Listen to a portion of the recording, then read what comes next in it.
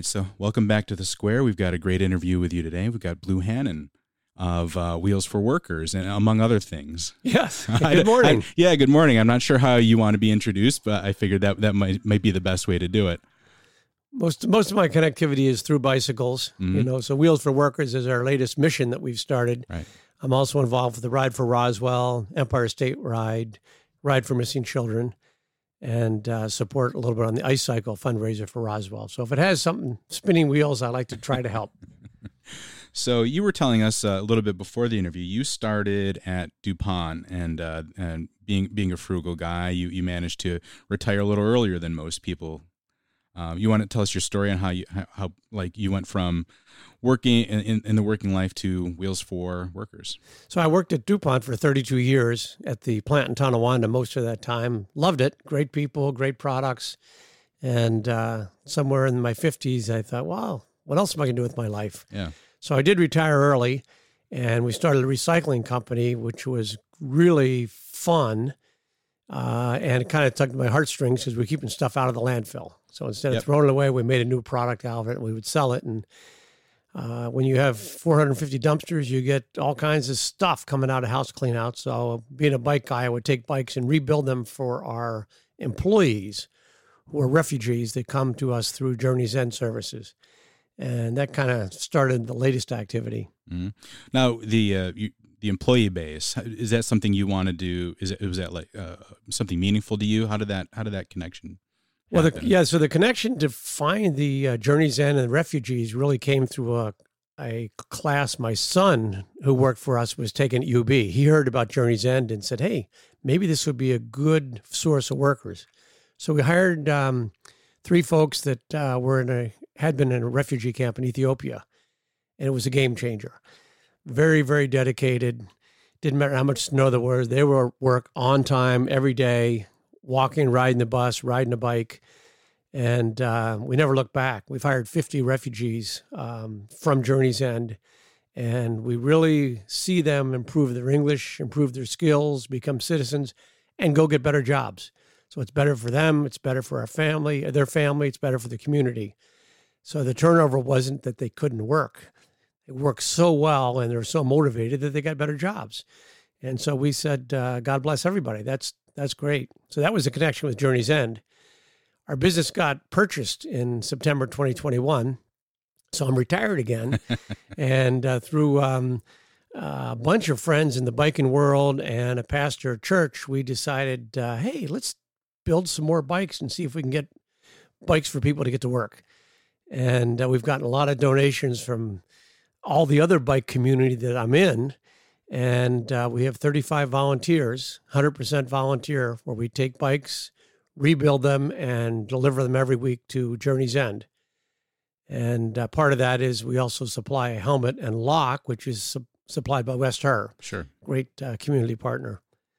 And so it's not necessarily a centralized thing. It seems to be a little bit distributed, right? There are different people who have the same passion. They know bikes. They're the bike stores, the businesses who help out. Can you tell me a little bit more about how that's organized and coordinated, and the different aspects that can kind of converge for this mission? Yeah, I feel like it's a really, really good Buffalo story. Yeah. Because if you find somebody that cares, everybody wants to help. So the local bike shops know that our clients aren't going to be buying a brand new bike. And they also have bikes that are kind of rough and they're not going to resell. So they donate the bikes. They also donate parts. Some of the mechanics donate their time to help us.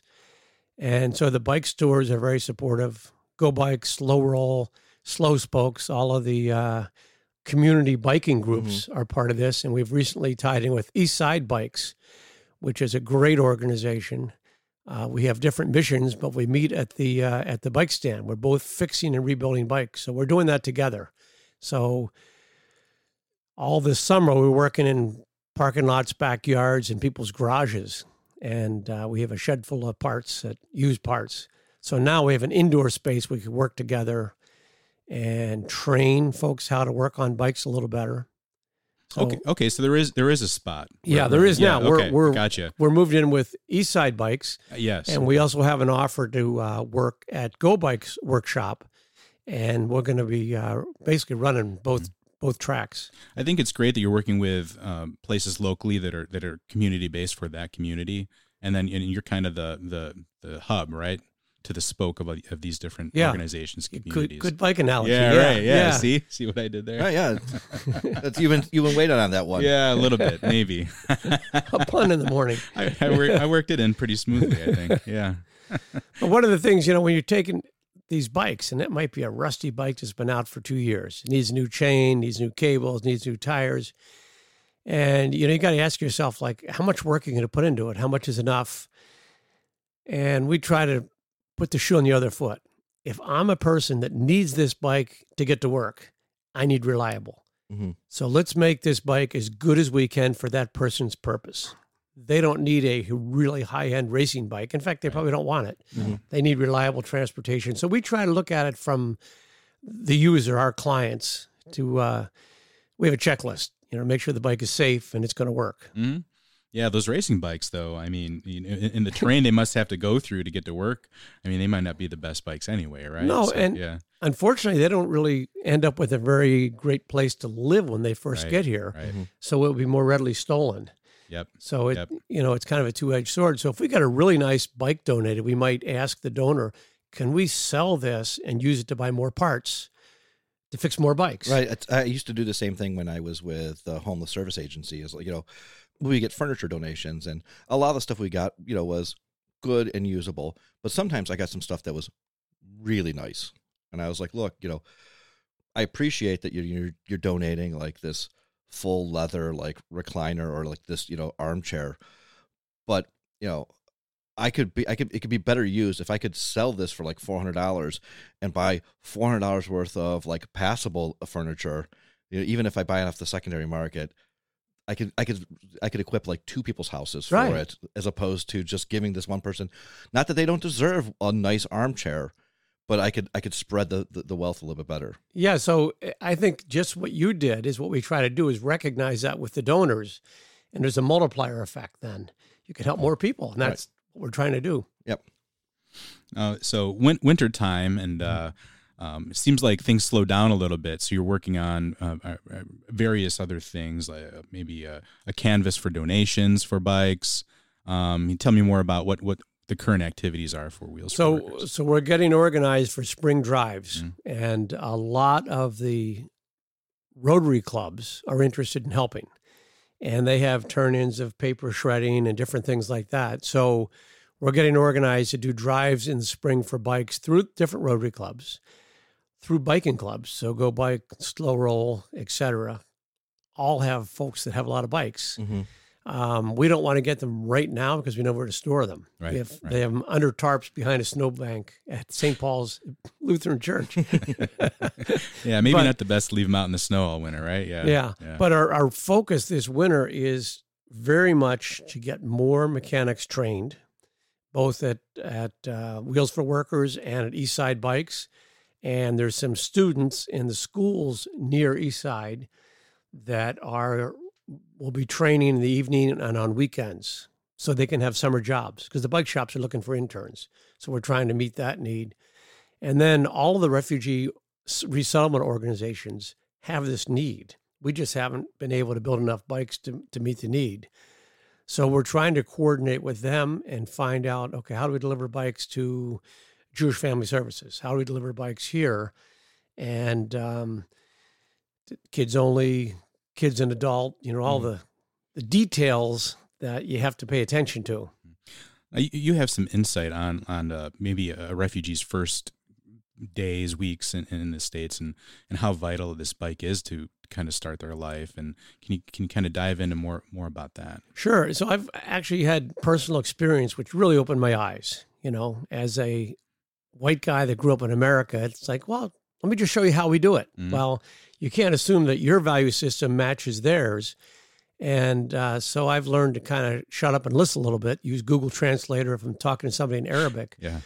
But when a refugee arrives here, whether it's an adult or a child in a family situation, they are reliving the American dream that we read about our whole life.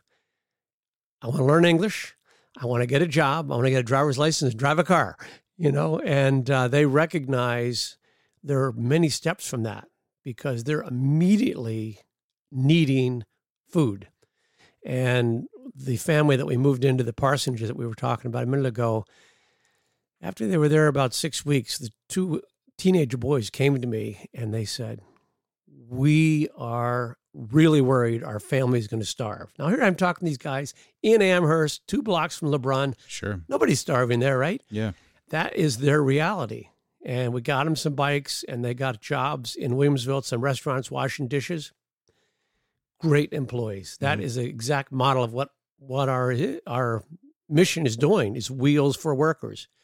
And it's just kind of an eye-opener that not everybody has the same problems, and we can't assume that the way we were raised matches everybody else's. No, absolutely not. I mean, these folks probably coming from worse conditions than we can even imagine, right? War-torn areas and camps for years on end, with no promise they'd end up anywhere. Right. And finally they're here in a new place, disorienting, and yeah. Right, and no guarantee. Like we talked about before. Like if you're in these refugee resettlement camps before you get resettled, they don't say, "Oh, you're definitely moving to Buffalo." You don't know where you're going. You just know that you're going to go somewhere that accepts refugees after a long period of time.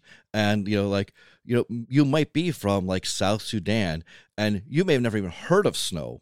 And then you end up in Buffalo in January. Exactly. No clue, no vote where they're going. They are just, after waiting maybe 8 or 10 years, they are told the United Nations has a better place for you. So you're going to get out of this refugee camp.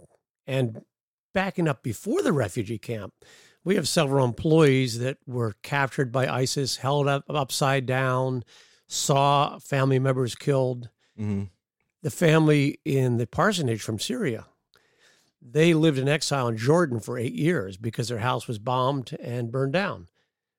A family of 10 with zero stability. Yeah, right. And that's, again, when I worked in the homeless services, we worked with an Iraqi family whose car had been car bombed in an attempt to kill the father, and they got resettled, and there was a gap there where after the resettlement agency couldn't serve them anymore, we were serving them with the homeless services agency, and we finally found them a good home. But yeah, I mean, again, like you don't think about like, or a lot of times the media might drive that, these people are willing and they're coming here and they know they're coming to the United States. That is not the case. First of all, these are all documented individuals that you're talking about, and they're coming from situations where like people are trying to kill them. Yes. Yeah. Or may have successfully killed some members of their family. So that's their reality. One of the gentlemen that works for us came up one day and he said, I just don't understand why people in America want to have guns. This is, amongst the political fray. I looked at him and I said, how come? He goes, it's so safe here. So compared to his home, it's so safe. And, he lives in an area that's not a high income area. He's a refugee with a family. And, not to forget the Eastside Bike Club, they are focused on the same thing. People that don't have a lot of resources, and through a bicycle, through mobility, through work, they can raise the standard of living. And that's why it's so important for us to partner with them. After the massacre at Tops, there is a lot of awareness on the East Side and how much work will help raise people's standard of living. And if you don't have a car and you can't walk 5 miles, a bike's going to help them. Mm-hmm. So we're really focused on working on refugees and people in Buffalo that a bicycle will help. Well, sure. And it just underlines the importance of having a bikeable community and creating that infrastructure, which a lot of, you're helping with, and a lot of our other organizations are helping. Right. Yeah.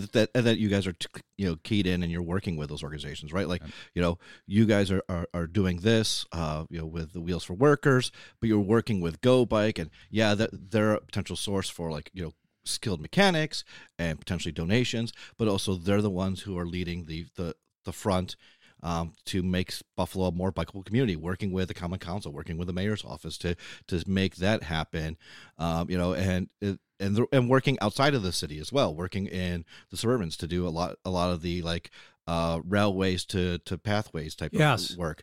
So like they're doing a lot of that work, and you guys are keyed in with them. So it is a very holistic approach to improving the lives of our friends and neighbors here in Buffalo. Go Bike is so impressive.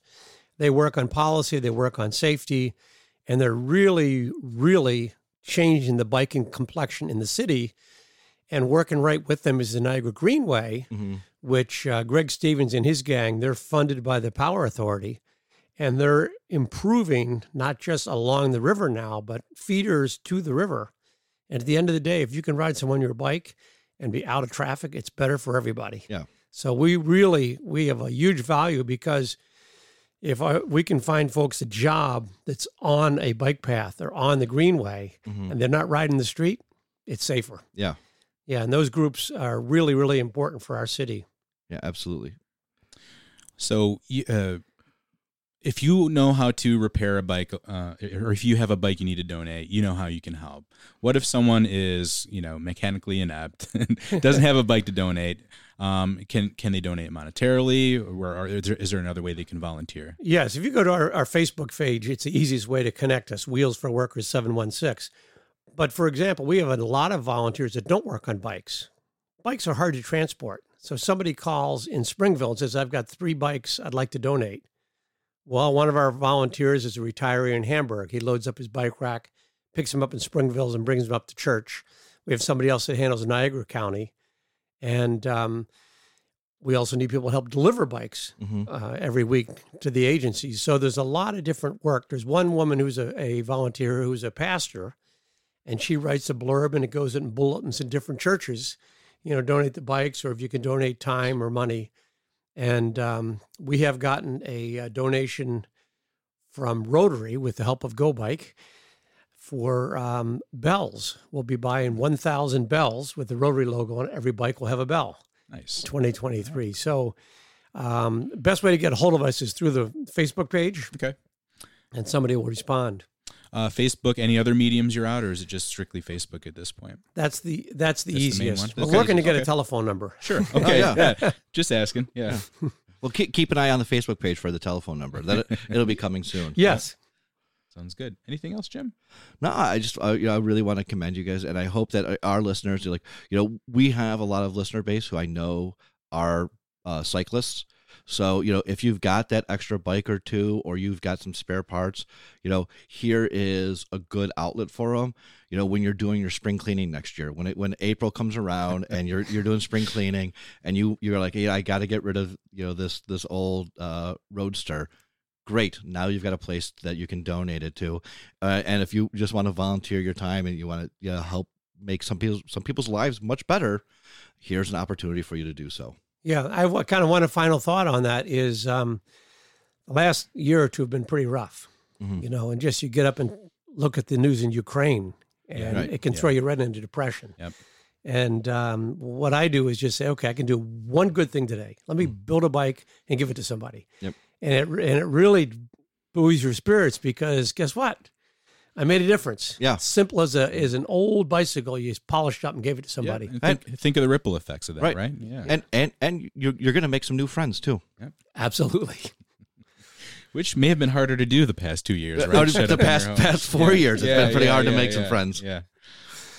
But all right. Well, Blue, thank you for your time, and good luck with everything you have going on with this. Thank you, and keep up the great work, guys. All right. Thanks so much.